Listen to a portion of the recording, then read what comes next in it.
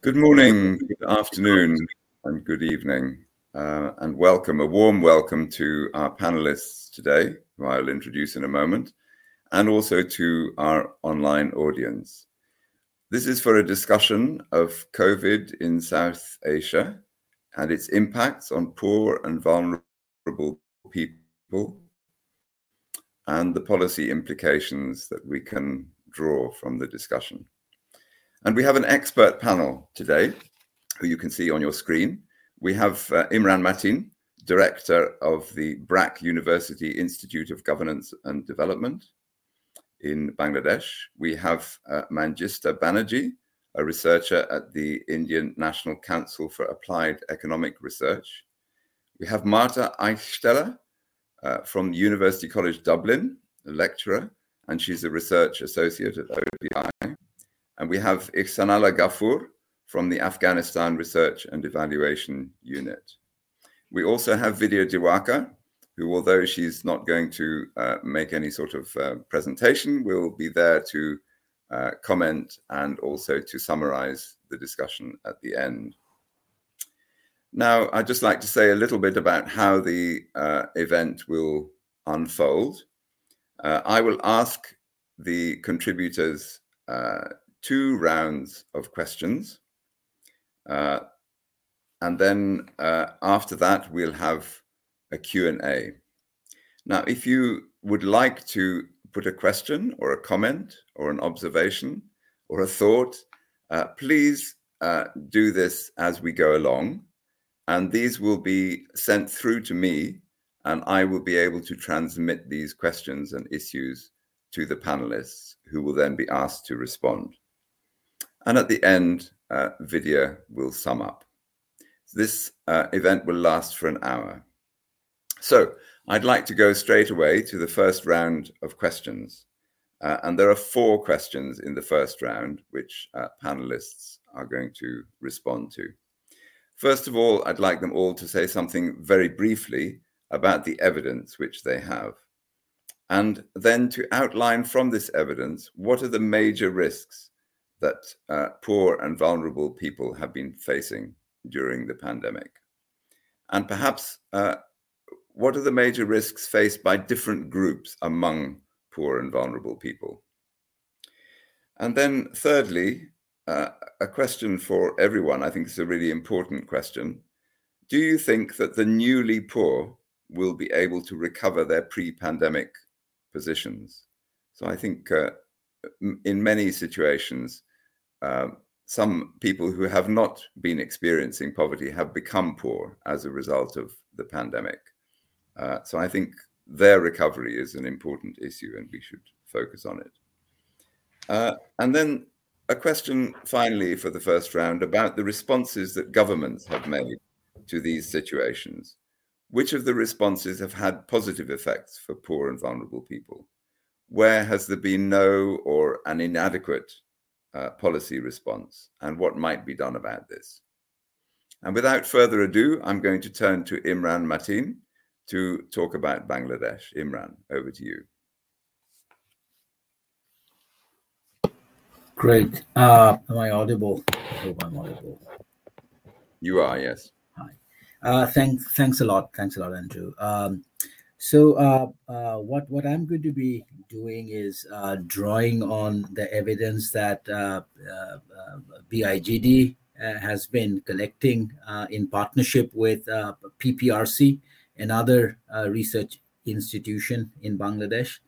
And we have been conducting a panel study surveys, actually 4 rounds of panel surveys, starting right after the COVID hit Bangladesh in March last year, March 2020. I mean, from then on, we've been doing surveys. So there are 4 rounds of surveys based on which the last one was done in August, September this year. And I will be drawing on that evidence base. So I've got a few slides just to tell the story. So I think the first point that I want to make is, there are the big phase of this crisis, the income shock, has been primarily urban. But the shock for the urban poor has been I think, severe, that there's actually a reversal that we start basically seeing. And here you can see pre-COVID, this is the general pattern of any developing context, where you basically have an urban slum. Average income in urban slum would be generally higher than the rural area, and that's exactly, and that over time should narrow, but in an upward way, not in a downward way. And what we basically see here is that by August 2021, there is a reversal, where urban slum average income is now lower than rural, and even rural average income is lower both than pre-COVID. So this is the first picture, right? So we're basically having a wrong reversal. And it basically started off with the very severe income shock in the first round shock, which is the first in June, February to June. That shock for urban slum has been very severe. That has not recovered and actually worsened over time. The next slide, please. It's also the wrong convergence that we're basically seeing over time. So as you can as you can see, the sort of average income pre-COVID, that's February 2020, between different poverty groups, that's the distribution that was there. Quite high up on average for non-poor, and then quite a big gap between non-poor and vulnerable non-poor, as one expects, and then the gap kind of between vulnerable non-poor, moderate poor, extreme poor are sort of clustered together. What you see over time is all of this has basically clustered together in the wrong kind of a way. You have a wrong convergence, and this convergence is primarily driven by the vulnerable non-poor and the non-poor both having the income shock and not being able to recover. And I think that is the other point it's a reality that we need to keep in mind that's happening. The next slide, please. And we also see a widening gender gap. And this is looking at respondents who were employed pre-COVID and looking at their employment status over time. And this is looking at August. So these are, respondents who were employed pre-COVID. And we basically see that of those who were, the 2 points. So one is there's a big transition in job that is happening, right? So you basically, you see that, overall, almost half of 43% of sort of people actually transition from whatever job they were doing. And this transition is a downward transition. It's a transition towards more vulnerable forms of employment. And what's happening is for women in particular, you see that for women compared to men, the ability to transition into new job is much lower. So being out of work has been the predominant response, and for women, it's been much more difficult to get back to work. So whereas over time, only 7% who were employed in February have remained out of work in August, among women, it's 43%, according to our survey results. So that's the widening gender gap. Next slide, please. And we see reverse migration happening, right? And it seems to be a bit sticky. So this is like, over time, 28% of our sample from urban slum area migrated to rural areas. And most of this migration have been due to the urban shocks that we basically saw, income shocks, lack of income opportunities in urban areas because of, the immediate COVID effect. But also, which I did not bring here, is the increase in the non-food expenditure burden, huge expenditure, non-food expenditure burden, which underlies a governance failure, which led to, rise in rent and utilities and education costs and so on and so forth.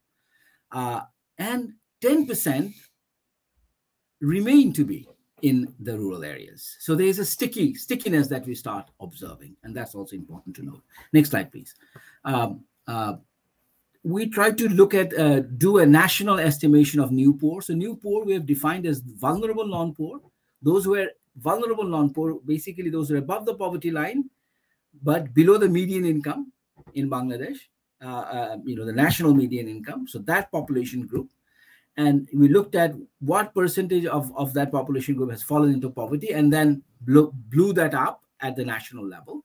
So we basically see by August, 19.5% is new poor, who were not poor before. The vulnerable non-poor are basically moving into poverty. This does not include the non-poor, because our argument was that non-poor who have fallen into poverty will most likely be more capable of bouncing back, whereas for vulnerable non-poor, the vulnerability is likely to be more sticky. So this is a more of a conservative estimate of the new poor, if you like. Some of the World Bank estimates are actually, sort of a bit more, bigger. They come with bigger numbers on this. Next slide, please. Now, this is what we basically, so because we have panel data, we can look at chronicity, right? We can look at over 18 months, of the vulnerable non-poor who have fallen into poverty, how many of them, what is their distribution in terms of chronicity?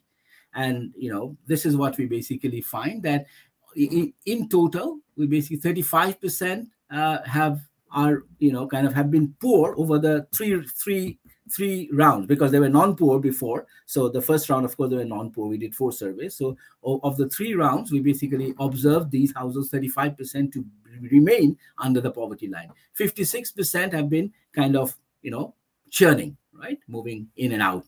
Out of the 3 rounds, they've been maybe, 1 round they've been out, maybe 2 rounds they've been in, and so on and so forth.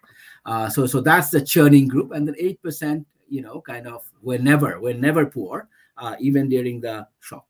And you can see the urban slum point here as well. The chronicity of the new poverty trap, if you like, and kind of the emergence of a new poverty trap is more urban. And that's very, very clear here. Next slide, please. And we also looked at, this is another dimension. We looked at children. We looked at, learning what educational life of children. And we tried to, come up with this estimate a risk of learning loss by constructing, by sort of looking at what children were doing during this time. And if they were not studying at all, if they were studying irregularly, those were clubbed together to look at learning loss. Risk of learning loss. So this is not a direct measure of learning loss, but a risk of learning loss. And here we see that over time, the risk of learning loss has been increasing, particularly among secondary male. That is the category where we see the largest jump between March and August in terms of learning risk of learning loss. And of course, those schools are opening. Schools have opened right now. This learning loss, risk of learning loss, needs to be addressed in terms of some type of remedial supplementary education. Otherwise, this is going to, kind of really lead to dropouts and, kind of real human capital crisis. Next slide, please.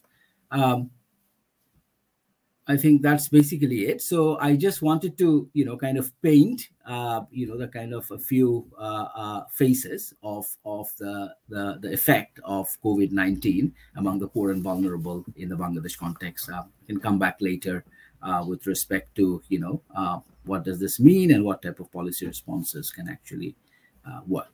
Thank you. Let's go straight on to India and Mangista, please. Sure. If you could start the slideshow, please.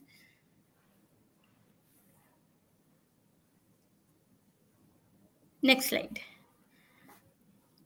Yeah, so I would like to start by just taking a moment to acknowledge my team members who were part of the project as well. Next slide, please.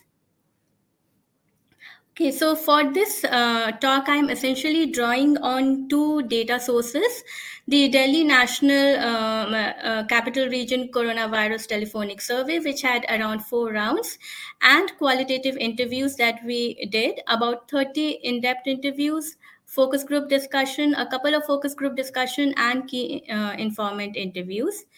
The sample frame for both the telephonic survey and the qualitative interviews are in turn drawn from an a study that was ongoing at the time the pandemic hit the country, and which is called the Delhi Metropolitan Area Study. So like the Bangladesh study, we also have a rich panel, but we have not yet analyzed it in depth. For qualitative interviews, the focus was on households that were economically and socially marginalized, the backward caste, those who are engaged in daily casual labor, those with petty business, and so on and so forth. I would also like to highlight here that the area of the study is the Delhi Metropolitan Area Study, also called colloquially as the Delhi National Capital Region. So the findings pertain to this region alone and is not necessarily representative nationally. Next slide, please. It is not at all surprising, given that India had one of the most strictest lockdown, that livelihood distress is a common concern among the households that we surveyed. So between April to December 2020, about 36% of the households reported that either the salary or daily wages of household members was reduced. The other major concern was inability to find work, with transportation emerging as one of the most important reasons for not being able to find work. Household members also reported loss of job. There is an equally high, a substantial proportion of the households who reported loss in business income, or businesses getting or closing down of business. Households also reported selling crops at lower prices. A slightly smaller proportion of households said that they were unable to find work because of familial responsibilities. Next slide, please. So in the qualitative interviews, this is a kind of typical scenario that respondent told us. This is by an adult male about 35 years of age who has 5 household members, and he is the head of the household. He said to us the following: prior to the pandemic, I could engage in labor work of any type from time to time. But wage work got suspended completely during the pandemic, as people were afraid of engaging laborers out of fear of getting infected with COVID-19. Additionally, I used to buy vegetables from wholesale vegetable market and sell within the village. But villagers were apprehensive of buying vegetables from me, as I roamed around from door to door and customers would touch the vegetables before buying. I restarted my vegetable business 2 months back, but over the last month, I have not been able to sell anything. Since then, he told us that he, along with his wife, have found employment in agriculture as agricultural laborers. And incidentally, in this particular instance, they were both receiving the same wage. Next slide, please. So it's not, again, surprising that with livelihood distress, borrowing is one of the most important coping mechanism. About 44 of the households that were surveyed during June 2020 and December 2020 reported borrowing as a means to cope with their earning deficiency and loss of livelihood. In this and in almost all the qualitative interviews that we did, households reported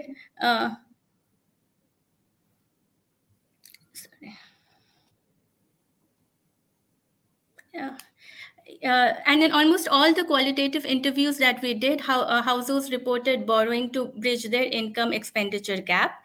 Again, in this particular instance, where a respondent had her own flower selling shop outside the temple, and which were closed during the pandemic as a containment measure, said that for the past 2 years we are living only on borrowed money. Next slide, please. Reduction in food intake is also one thing that we observed in our both in our surveys and in our qualitative interviews. And the reduction is not so much in terms of skipping of meals as in shift to inferior food items, and reduction in the intake of vegetables, fruits, eggs, fish, or meat. Here are some of the responses that we got during our qualitative interviews. Forget about food. Sometimes we sit, even for tea, because earnings are not enough. Wheat and rice are available from ration, so that at least takes care of roti. This another quote is from a 33 years old respondent whose husband lost his livelihood during the pandemic. We did not make sabzi, just made rotis. We had rotis as it is, with pickles, salt with rotis. Next slide, please. Now, if we look at differences by occupation groups, we find that the markers of distress are higher for casual wage work group or those who are engaged in petty business as compared to either salaried workers or those with agricultural means of livelihood. This holds true both for borrowing as a means to sustain their consumption expenses as also for hunger. Next slide, please. Differences by social groups are also along expected lines. Muslim households were more vulnerable than Hindu households, as well as the scheduled caste households. They were more vulnerable than general and OBC households. This holds true This holds true both for borrowing and for hunger. Next slide, please. Okay, now one of the consequences of this financial constraints that people have been facing is that it has reduced the extent to which they can support their children for education. And withdrawal of children from school, particularly private schools, has been one of the most common response to deal with the livelihood crisis. So again, to quote one of our respondents, my children are not going to school this year because we have not given them anything. That is, they could not pay the fees. Last year, when schools were open, they asked for fees for the full year, even though they were open only for 3 months. We did not pay because we did not have money. Children have not been going to school since the first national lockdown, and this would be around March 2020. Next slide, please. Now, if we compare, and this I think is kind of similar to what we find in Bangladesh, is that we find that the urban poor have been more disadvantaged than rural poor. And there are a number of reasons for this. The first is that the disease burden has been greater in urban areas than in rural areas. The lockdown and the containment measures was also more strictly imposed in urban than rural areas. Historically, a greater proportion of India's poor were located in rural areas. Therefore, all our social security measures are directed to rural areas.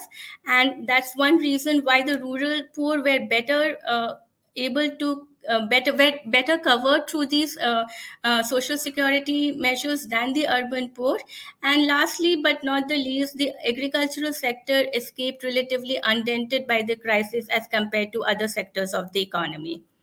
Second, I would also like to highlight that children of poor parents with limited education are the ones without access to digital devices, and they are the ones who are likely to bear the fallout of a long period of school closure most as compared to other groups of children. Next slide, please. In terms of government response, we have seen support in terms of food grain as well as in terms of cash support. And if we, next slide, please. And here you can see that what I said earlier was that the rural poor have been better able to access these benefits as compared to the urban areas.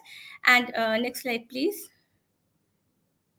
And we find that because of the greater vulnerability of Muslim households as compared to Hindu households, and for scheduled caste and scheduled tribe households as compared to other caste groups, they are also the ones who reported a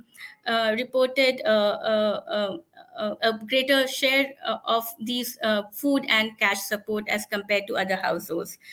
That's it. For now, I can discuss more about what worked and what did not work later. Thank you. Okay, thank you very much, Mangista. And let's go on to Afghanistan. Marta, would you like to contribute?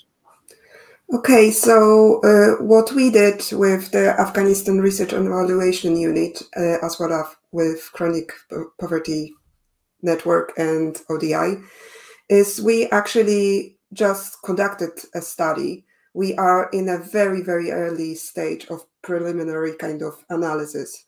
Therefore, we don't really have a kind of fully developed analysis just yet. So we decided to kind of share with you a little bit more of what we see on the ground. We did conduct the study itself is quantitative and qualitative together. So we did approximately 70 qualitative interviews, which are divided by knowledgeable interviews, as well as kind of sentinel household interviews. This study in particular is very valuable because it combines the data sets from 2015 and 2021. So we kind of have this kind of longitudinal kind of outlook on what's happening on the ground with the household, which has been interviewed before and kind of now, as well as we planning to go and conduct the kind of more longitudinal qualitative analysis, but that is yet to be done. So we don't have that part of the study done yet. So what we see on the ground right now is obviously, considering what's happening is kind of with the conflict and transition of the power and instability, is a big level, it's kind of detrimental level of impoverishment across, and it is much different situation compared with what's happening in Bangladesh and India. So what we see is kind of big nexus of the big macro level issues happening. So it's COVID, the kind of transition of the power associated with kind of Taliban kind of taking over, and the climate change, which affects the kind of agricultural part of the kind of economy.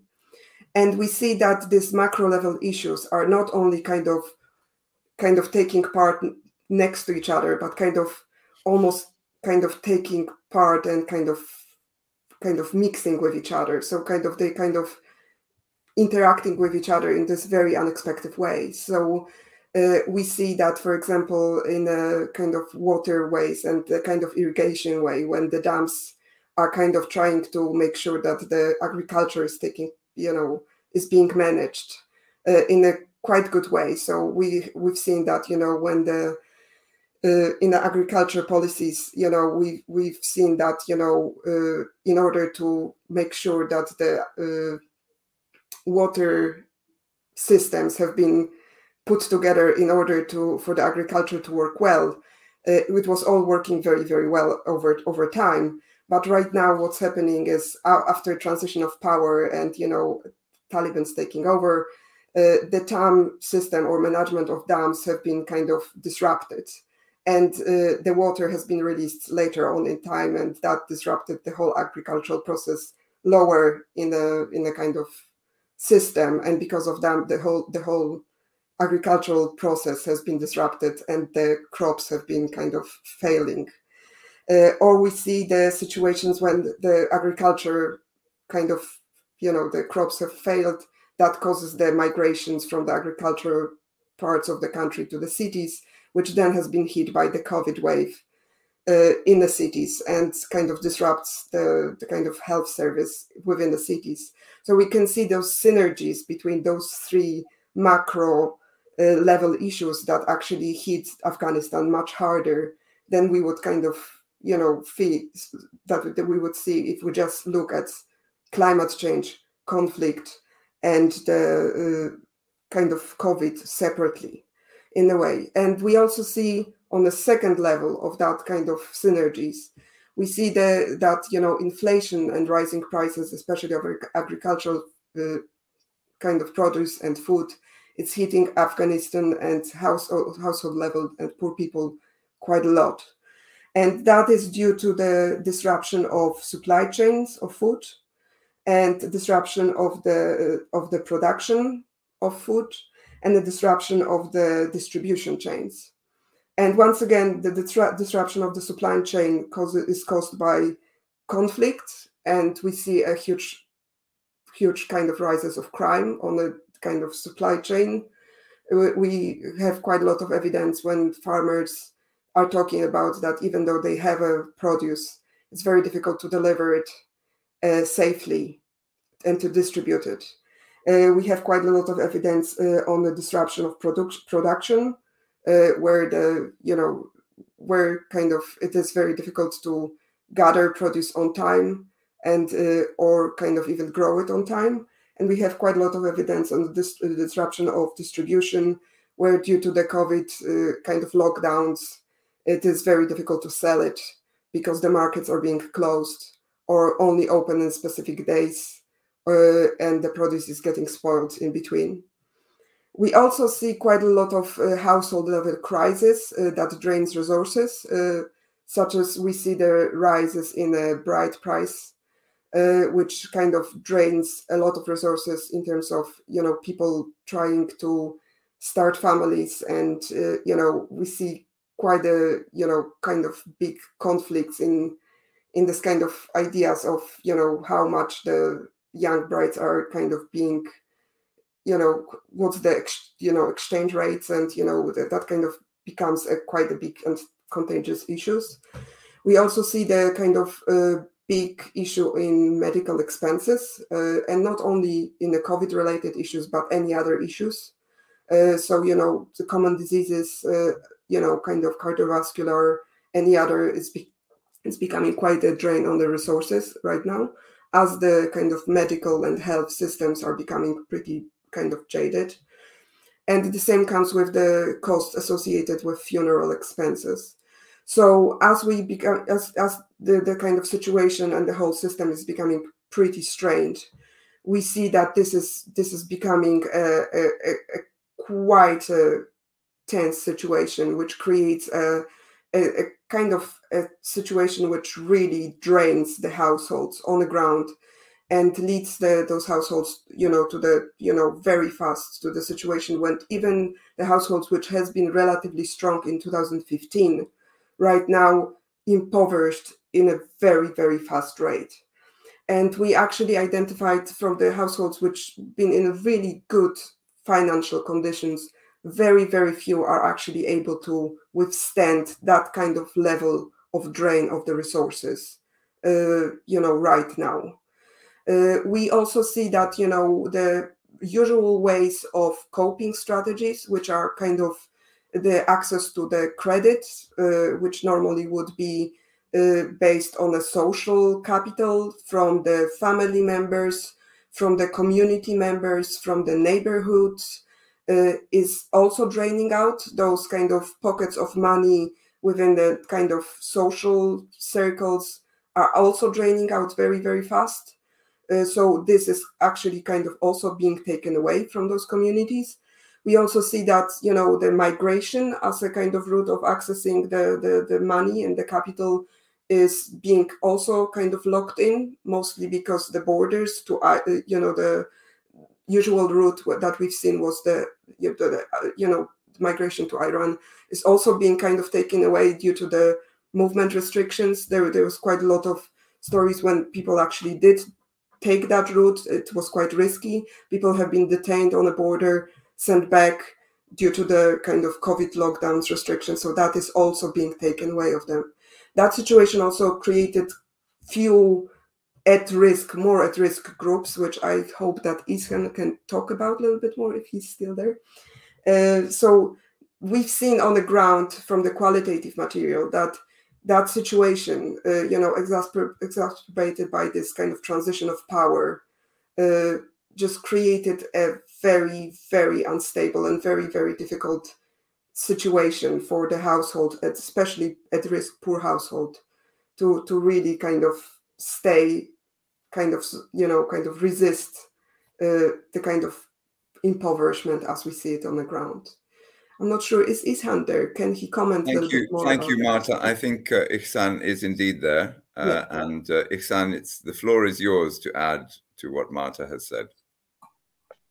Thank you, Marta, for a detailed information provided about this.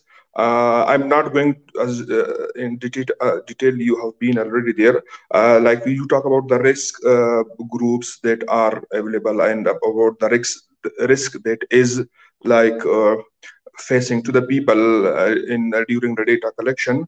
A group of our respondents, they were like facing a group of risk that was like not only the pandemic, but in the time of the pandemic, they also faced the severe drought in the region, and they were not able to cultivate their harvest and their crops. In those farmers who cultivated to some extent, heavy flooded had their crops, and they destroyed their crops in one of the villages. In the same way, like in the time, like there was also fight in those rural areas in one of our target district, and because of this fight, the people cannot properly had access to the market, and they were not able to sell their products. Not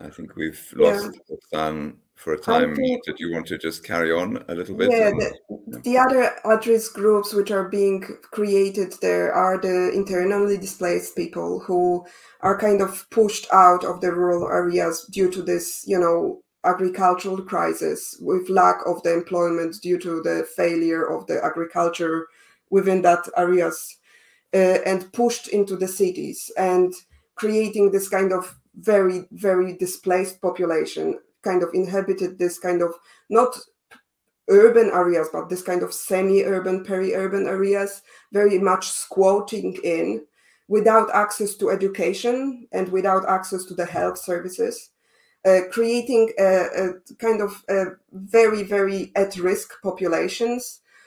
We see the appearance of the kind of child labor appearing slightly with the populations which are kind of depending on the child labor, children actually collecting plastic and paper and scrap in order to help their parents to provide for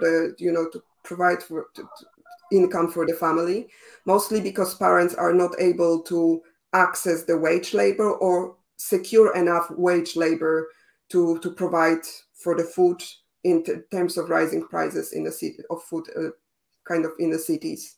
And at the same time, because they are not registered in the cities, they don't have an access to the education services as well. Ihsan, is your connection good? Yeah, I think it's good. And also, like the illegal migration was also another like people were another risk for the people because of the drought, because of the fight, because of the COVID-19 and loss of their resources. Some of the household obliged to take the risk of illegal migration, and this illegal migration put them in a big risk because first they didn't have resources to go for the illegal migration, but what they have done, they took informal credit, or they give their land on mortgage to find the resources to send their family member to Iran or other countries. But because of the heavy, the border was very tightly closed by the Iranian government, and they were not able to cross the border, but they lost their resources. Like in terms of like the risk they affected the people because there was no food, no enough food for the consumption. They didn't have eat a lot because there was no work for them. They didn't have income, so they cannot have enough food. And also like those children and those women who were like displaced people, they displaced because of the drought, because of the flooding, because of the fight. They didn't have access to education. They didn't have access to school, to health services like the household number, like one IDP with 2 and 3, and as well as some of the female, because some of the female in some of the household, they were like they had a sort of income from the schools. Since the pandemic, in the time of the lockdown, the government closed the schools, so they also lost that access, and they didn't have income because they were like on contract based teachers, and also the daily wage labor. Those IDPs and displaced people, they couldn't have even at the village level, they couldn't have access to the daily wage labor, particularly those people who were working in the street sector. On the other hand, people who were working in the agriculture sector, to some extent they had like access to daily wage labor, but not for many days. The other problem which they faced, the risk they affected the people and the rural was like people, they didn't have access to the market, because most of the time in the at the rural, people have different crops, different like gardens. They have to sell their yield to the local market. But in the time of the lockdown, and the government did not allow them to go and sell their harvest, that also rapidly decreased their revenue in their income. And at the same time, very remote areas, they also lack access to health services, because of there was no enough capacity for the people, and they cannot go to the city, and the government was not able to reach those people to provide health services. In terms of the these rural people in a very difficult situation, and the recovery for them was very a difficult, and to some extent it was a lot also impossible, particularly to those families who lost their fixed asset, like they sold their livestock, they sold their land, or they give their garden on mortgage. The recovery from these things, it will be very difficult for them. Coming to the response from the government in the initial state, there was no proper response from the government to these people and to overcome these obstacles. However, because international community and also some donor also provided some aid and food to the Afghan government, and they distributed some these food to the people, but it was not sufficient. In only very in a village 10 to 15 people, they were able to have this aid. And the other major challenge was that the government, there was lack of information. The doctors and those people who were working in the COVID, and they're providing health services, they didn't know properly about the way of transmitting these COVID to other people. So there was lack of information among the health and medical people. So I think you can get more about these issues in our in upcoming paper. So I would stop here. If Marta would like to add something. Thank you, Ihsan, and thank you, Marta. I'm going to just move the discussion on a little bit, as we've taken quite a bit of people's time. I would just like to ask Imran and perhaps Mangista to say a little bit more about the government responses in Bangladesh and in India. I think we've heard just now about Afghanistan. But if you would like to make a brief comment on government responses, and then I think we should after Vidya's comment, we should open the floor for questions. So please put your questions online, and they will be fed through to me. I don't see any questions coming through yet, but I'm hopeful that they will. Imran, would you like to say a little bit about government responses? Sure. Thank you, Andrew. I think so. The government response with respect to the government responded very early with stimulus packages, but I think the focus was much more to support the larger enterprises, and primarily the RMG sector. I think that worked quite well. I think it was important to do that. But I think the government's response with respect to supporting with more safety net type of packages, I think was not as effective. It was tokenistic. There were challenges in terms of the actual last mile delivery with respect to having proper list and being able to do that listing exercise quickly and being able to harness the kind of power of NGOs and other type of actors to basically do that quickly. I think that's been an area of challenge. The support to the small and medium enterprise, the cottage and small and medium enterprise, which is actually the most a really important sector with respect to employment of the vulnerable non-poor.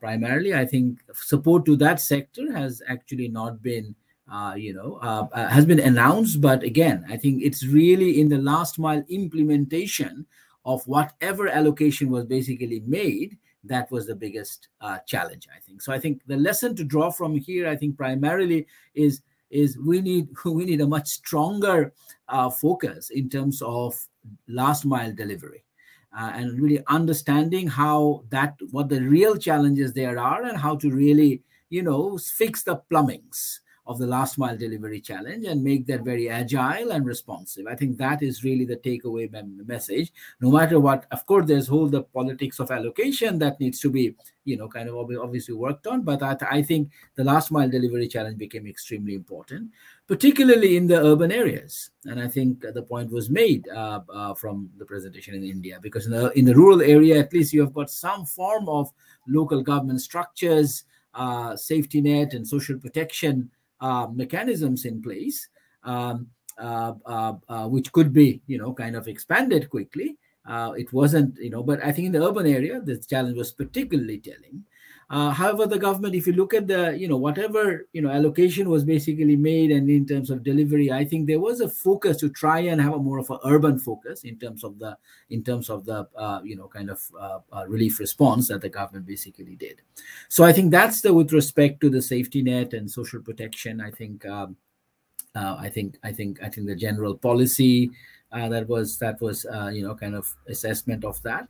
I think in terms of the government has really done well, I think in terms of protecting the agriculture sector, and I think that really is important. Starting from ensuring the cost of input, could be kept at some level of control, with ensuring the transportation of the essential deliveries to happen of fertilizer and pesticide and so on and so forth. I think that was prioritized, and it was absolutely the right thing to do. The labor mobility for the harvest that happened during this time. I think the agriculture story is a success story in the Bangladesh context, and I think there's been good policy response on that front. I think the big challenge is really now in terms of the SME sector, how to kind of reinvigorate the SME sector, how to get women back to work, and what type of supportive mechanisms, what was supportive policy should be provided there. And I think this is a big area.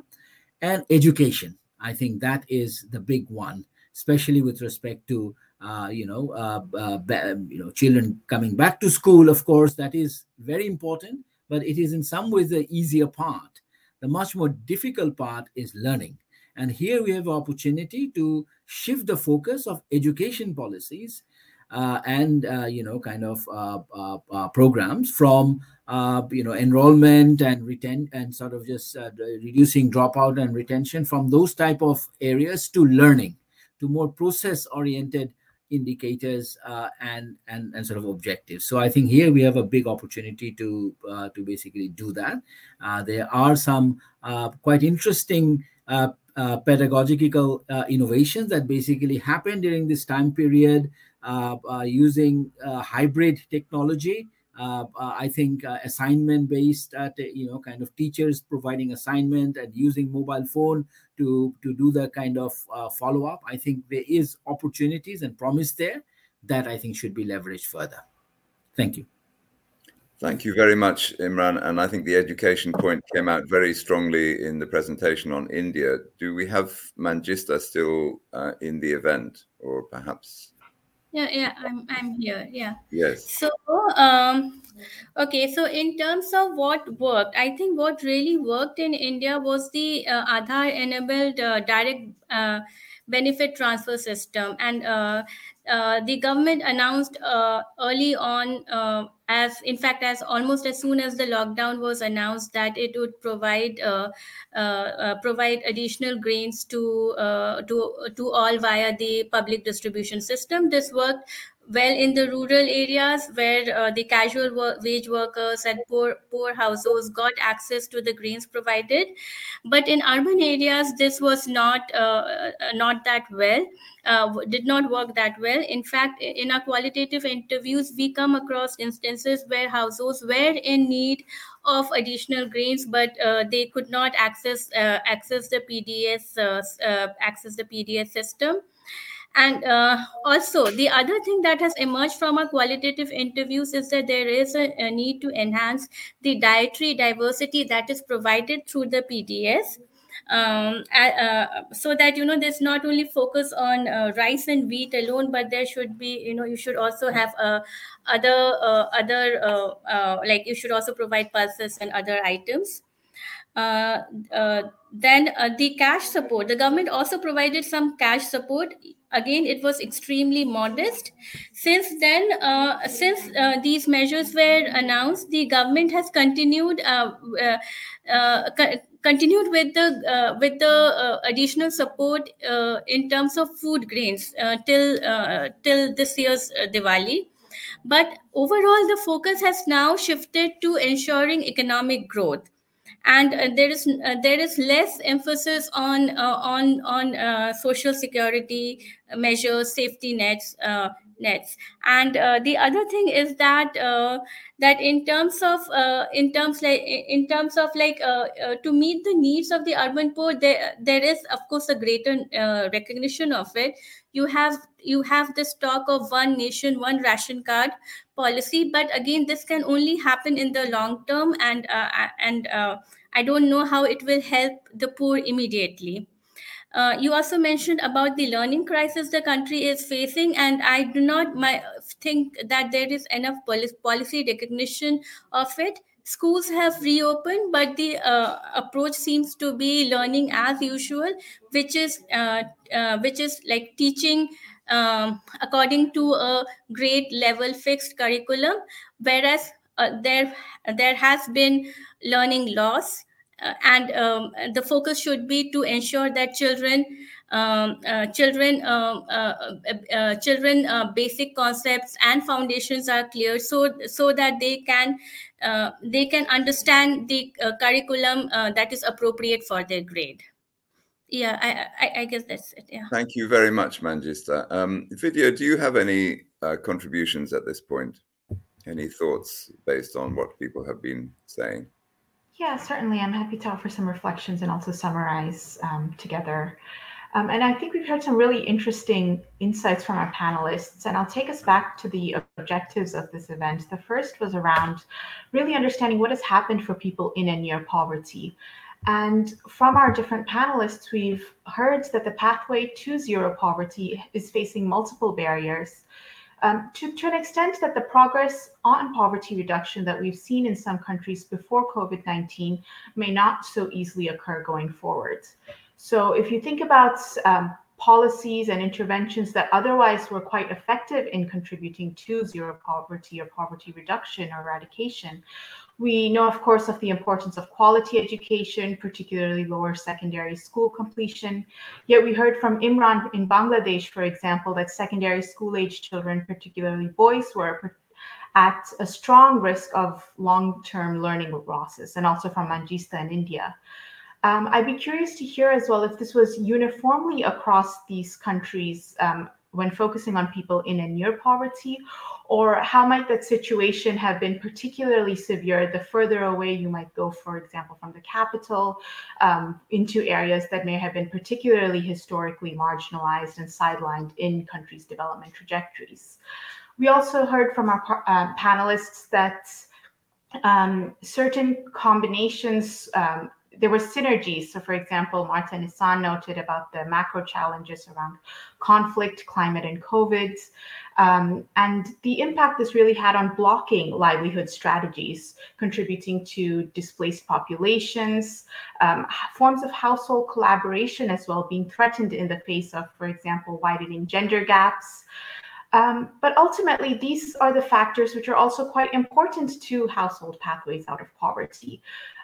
Yes, on the positive side, we've heard that there has been some advances in social protection, but at the same time, we know, of course, of huge aid cuts, which are threatening flows into pro-poor's programming outside of these, largely outside of social protection. And we know, of course, that there are multiple shocks and stressors as well, with coping strategies being blocked during the context of COVID-19. But at the same time, the question then arises as to how we can attribute the impacts to COVID-19 or distinguish it from the other existing shocks and stressors that have been occurring across these contexts. And finally, our second objective of today's session was to understand what can the international community and South Asian governments in particular do to ensure that they can build forward better. And in fact, a lot of the risks and solutions that we've been hearing today are, in my mind, a lot of them are applicable to geographies outside of South Asia as well. So my question then would be, are there any South Asian specific policies and programs that we need to be considering in particular? What can these countries be learning from each other in the responses? I would like each of our panelists, if time allows, to ponder this, to understand in more detail what are the lessons that can be learned across these country contexts in order to make growth pathways going forward truly inclusive. Thank you. Thank you very much, Vidya. And we do have one or two questions coming in from the audience. So there's a question or set of questions for Imran about migration and asking whether perhaps because, and this would apply in India as well, perhaps because the rural areas may have had a slightly better time in terms of their economic activities compared to the urban areas. You know, has this process of reverse migration been well absorbed, if you like? So if you could say something about that. Yeah. And a second question also for Imran, but I think others might also have views on it. What are the major hindrances for women to get back to work, even if things are getting back to normal? We've seen a number of you talking about increased gender inequality in employment. So I think those two questions are very relevant, and do keep the questions coming, audience. Right. No, in terms of the migration, yeah, I mean, I think, you know, in terms of the pattern, what we see is very early on, you know, right when the first lockdown happened, you know, the first, you know, when there was fear factor was very strong and all that. I mean, that's when the large migration, the large, you know, kind of part of the urban to rural migration basically happened. And I think, you know, during the time when recovery was happening, you know, about half of them, I said 28% of urban sample migrated, about, you know, half of them returned, about 10% stayed back. I mean, I think we will be doing further analysis to look at, you know, how they are different of those who are returned and who sort of stayed on, but in terms of how they're being absorbed into the rural economy, I think the big challenge there is that you know, the existing safety net programs or support programs, social protection type of programs that exist in the rural area are not catered to supporting the new poor. They're actually not even part of these, you know, of these lists that through which, you know, these type of support mechanisms actually work. So I think so that's sort of one. And second is, you know, their political connections and social capital in the rural area is weaker compared to you know, people who live in rural areas for a longer time period. So that is another, I think, issue. So and the third one is, you know, these are vulnerable non-poor. These are actually not you know, sort of long-term poor people. So the aspirational dimension, the psychological dimension, I think is also important. The skill sets are also quite different. Those who are basically staying back in the rural areas. So I think you know, the support package here, I think needs to take those elements into consideration. And you know, it may not require a lot of grant-based support, but a support that basically allows access to capital for them to be able to start maybe enterprises. So this is more of a micro enterprise development oriented support rather than safety net type or sort of social assistance over the longer term. So I think that's the way to basically think about this. The question around what are the barriers for women getting back to work, I think this is something that I think we need to understand much more.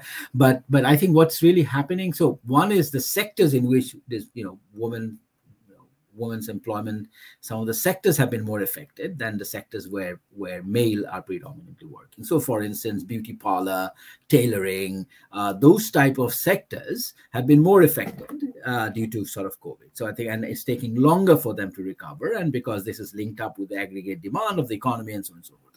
So I think there's a sectoral dimension here. So there's we need to think about other types of employment opportunities that may kind of in the interim could basically work, or maybe completely moving away from some of those sectors where perhaps the sort of demand pickup here would not actually basically happen, at least in the medium term.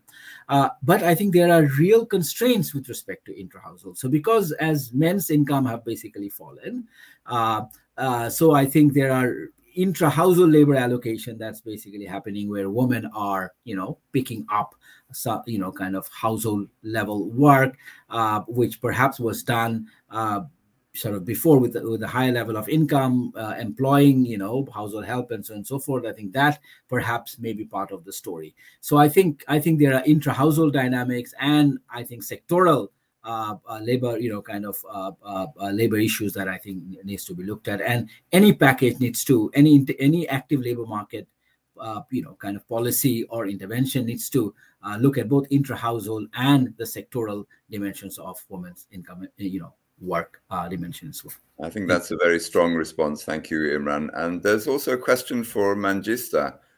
Coming out of your presentation, what are the specific factors contributing to certain communities like scheduled castes and Muslims worsened situation in comparison to others? I mean, this could lead to a very long answer, Mangista, but did you, because clearly, this is a very deep set of issues in India, but did you come across any kind of short answers in your work to that? You're muted, Mangista.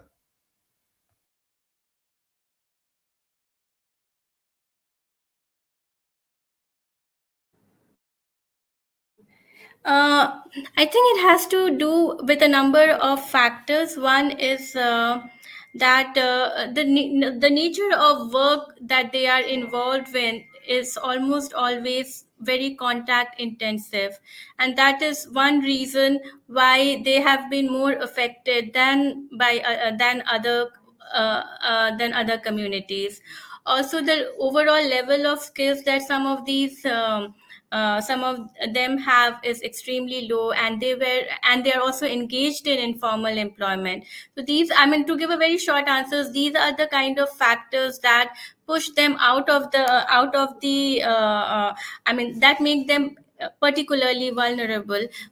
For example, I highlighted this case during the presentation. This scheduled caste woman, she had a flower shop in front of the temples, and temples were closed due to the pandemic. And one of the rumors that spread was that COVID spreads through flowers, and that became one additional reason for people not engaging in business with her. And the other example was that of vegetable vendor who said that people were apprehensive of buying vegetables from him because people would be touching the vegetables before they would buy. So this kind of a contact intensive nature of their work makes them particularly vulnerable. And also, when it comes to Muslims, I think the government did not handle the situation, and in fact, it precipitated a crisis for them where they were seen as active spreaders of the virus, and this promoted this. This did not come up so much in the interviews that we did, but it was possibly one of the reasons why they were more vulnerable than the other communities. I'm giving a very short answer. Thank you very much, Manjista. That was admirably short for such issues. I have a question here. Are there any learnings from the experience for Pakistan? But I think this relates to Vidya's challenge to the presenters. Can we learn any lessons from the experiences which are applicable in other countries, either from the experiences of policy interventions or program interventions? But can we learn anything from these experiences which can be more widely applied? Let me start with Afghanistan, which I think is perhaps the most challenging of the environments. If either Ihsan or Marta would like to respond on that, is there any learning? And then we'll go to India and Bangladesh, and then we'll have to wrap up. Thank you. Yeah, from my perspective, I would be interested to know comparatively, how you can see very strongly when you compare with Bangladesh, when agriculture is managed well in a context of crisis versus when it's not managed at all. When you see, the kind of complete collapse, how with the, how the outcomes can be completely different. And, how lessons can be learned, how to handle those kind of transitions moments really, really successfully. I think, for the policy perspective, this is a really interesting way of seeing how it can kind of, how you can, really kind of supervise that kind of transitions and crisis and make sure that, the really, really sensitive moments are being kind of secured really well and cushioned really well. So, this is comparatively really, really brilliant opportunity to do that kind of comparative for me as a kind of comparative researcher. But, in some, any other? First, I would like to add some about the hinders for the women in Afghanistan, like whether do they went back to their jobs or not. I think like we have a couple of hinders for them. Like the first reason was that women are not able to go back to their own jobs. Like it was the change in the government. In the strategy for the new government is like they are allowing. They are saying that they would allow to women to go back their own, but within the frame. But so far they didn't go back. The other reason in the previous regime, like on that time, the lack of funding was like another opportunity, because during the COVID there was no enough funding, in the international community also stopped. Some of the international like organizations stopped their works, and women lost their jobs. And when the lockdown COVID was not finished, then the regime has changed. And the other two reasons that we had like women who had income generation activities, those women were severely affected, as Imran also said, like in the sector-wise. We had women who was producing the local markets, but since the markets closed and they lost their market and they lost their customers, they didn't have they were not able to go to gain those customer back or to gain the position in the market. So these were like some hinders for the women. In terms of comparison, I think there was like there are a lot of issues that could comparatively, because like we can say the migration compared to Afghanistan and Pakistan, compared to Pakistan and Afghanistan, there's more migration of the people due to COVID, due to drought, fight, and this change of this government. So this is the only one issue that Afghanistan has more. Thank you.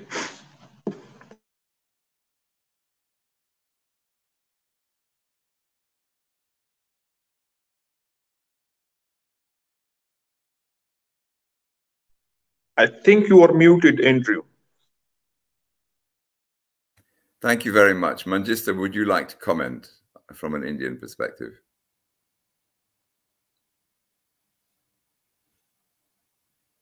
And you are muted too, Manjista. Yeah, I also see a question on the digital distance in rural, and can I respond to that briefly? Of course, yes.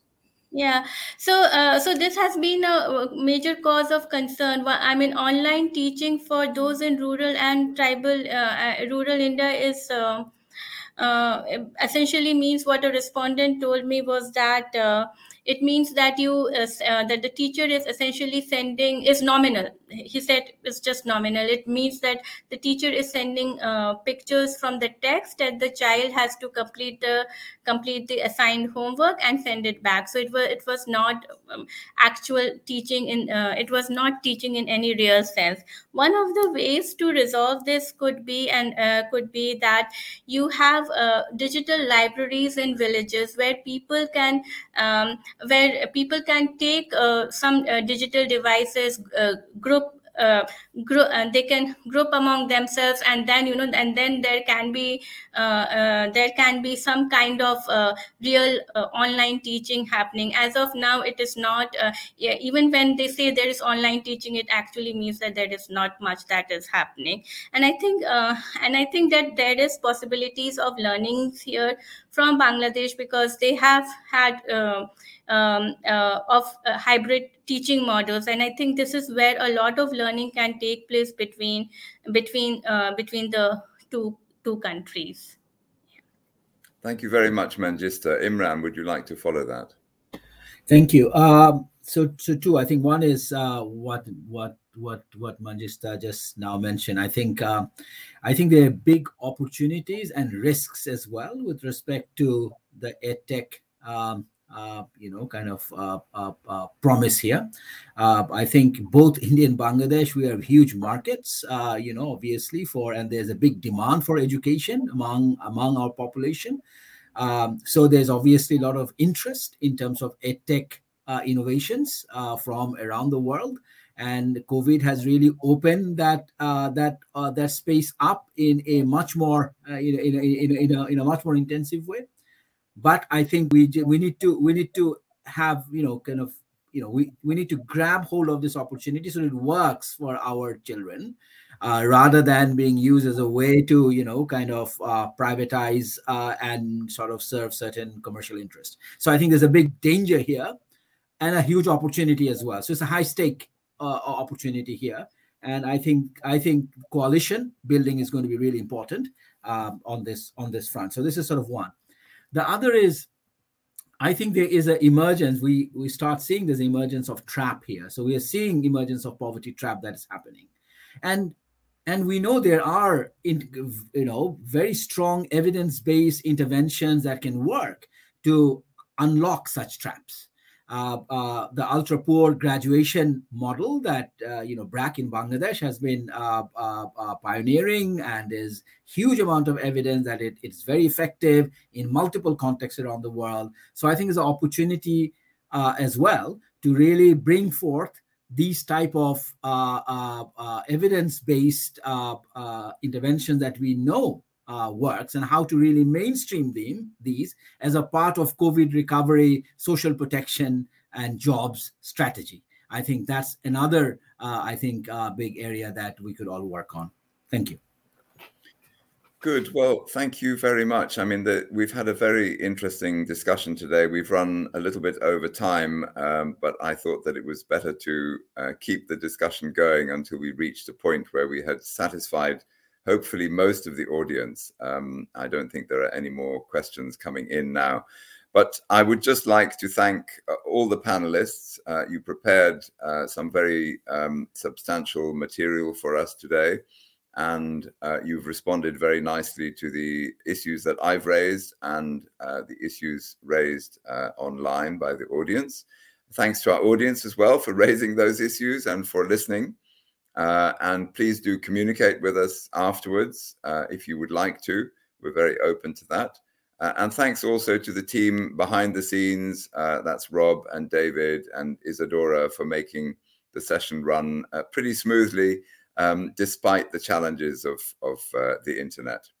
Thank you all very much. I'm closing this now, and wish you a very good day, afternoon, evening, as it is. Thank Bye-bye. you. Thank you. Thank you.